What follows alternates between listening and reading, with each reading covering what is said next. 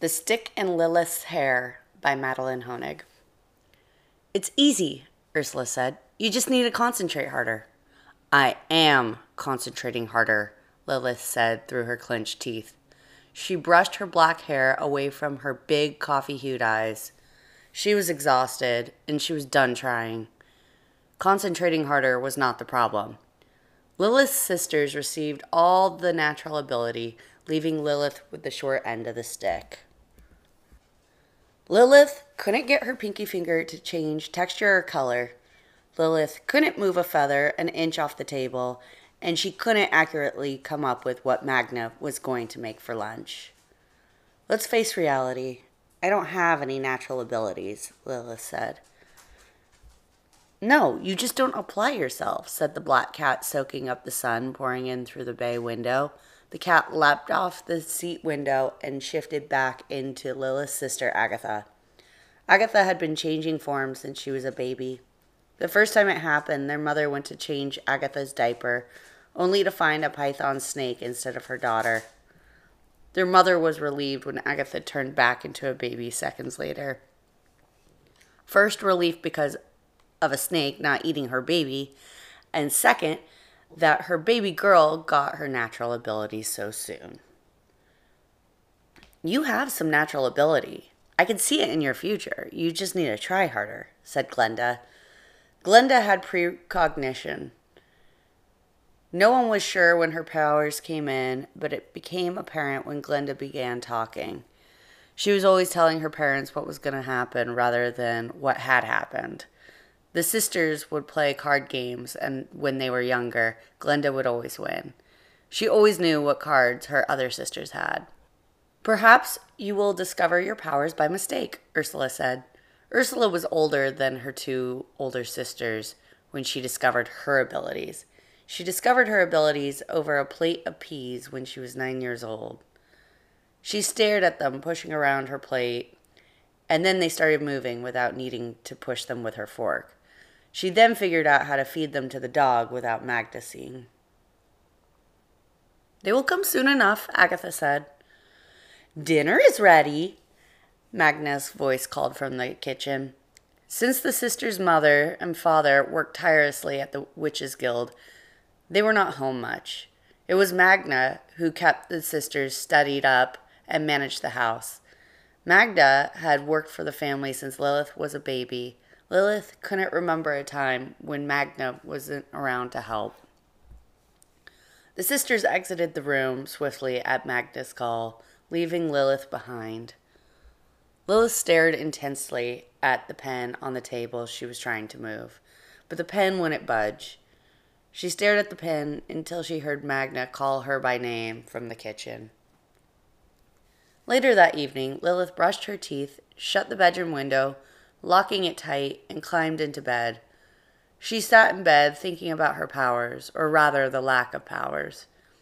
She was now 11, which made her 2 years older than Ursula was when Ursula levitated that first pea with her mind. That made Lilith the oldest of her sisters to get their power. Just because Lilith was the youngest of her sisters didn't mean she should receive the short end of the stick. After hours of worry, contemplation, and planning, Lilith's eyelids felt heavy.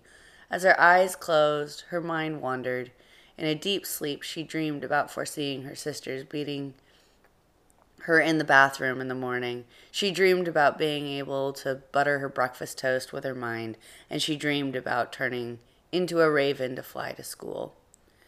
When Lilith woke, before she opened her eyes, she knew it was all a pleasant dream and nothing more.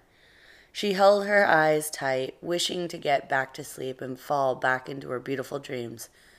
But then she felt a breeze. It wasn't the same type of breeze she felt when her window was open. She remembered locking the window shut. The breeze covered her body. She couldn't imagine where the cool air was coming from. Her bed did not feel like the cotton sheets covering the soft mattress she had woken up on every day of her life. It felt as though she laid on a million little pebbles. When Lilith opened her eyes, she knew what was different. Where she expected to see her bedroom wall with posters of her favorite bands, She saw a tree line. A deer was drinking from a river and stopped when it saw her. Lilith sat up and brushed her face with her hand, and sand fell from her face into her lap. Instead of her sister's chatter, she heard the lapping of water.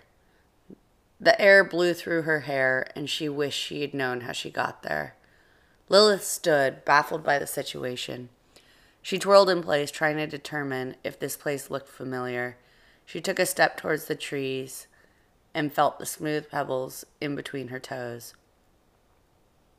She decided that walking into the woods would not be ideal for her current footwear. She turned to walk down along the water's edge. As she walked, she took in her surroundings. The river was narrow and calm. The air was cool and carried a faint scent of fresh water, and she could feel a soft breeze in her skin. The river was peaceful, and although she did not know how she got there, the calm subsided in the panic. She then looked up into the woods and saw a face. The face was covered in hair and had a short snout and 2 ears poking out on top of its head. A baby bear. Where there was a baby bear, there was sure to be a mother. At that, Lilith spotted the mother. The mother stood in warning to Lilith and gave out a loud roar. Lilith took a step back. The mother bear returned to its 4 legs. It took less than half a second before the bear began to charge at Lilith. I want to be home. I want to be home. Lilith closed her eyes and chanted.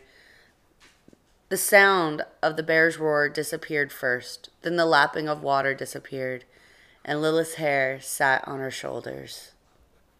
When Lilith opened her eyes, she was back in her bedroom. The band posters hanging from her bedroom wall were clear as day. She could hear her sisters yelling at each other from the study, debating on who had the better ability, no doubt. They were always arguing about who had the better ability. Lilith was unsure of what had just happened. Did she imagine the river and the breeze and the mother bear? Or did she just teleport? Lilith walked into the bathroom and looked into the mirror. She reached up and plucked a short, narrow stick, a few inches long from her hair. Lilith stared at the stick, and a smile grew on her face. Lilith ran down the hall with the stick in her hand. Ursula, Agatha, Glinda! I didn't get the short end of the stick after all.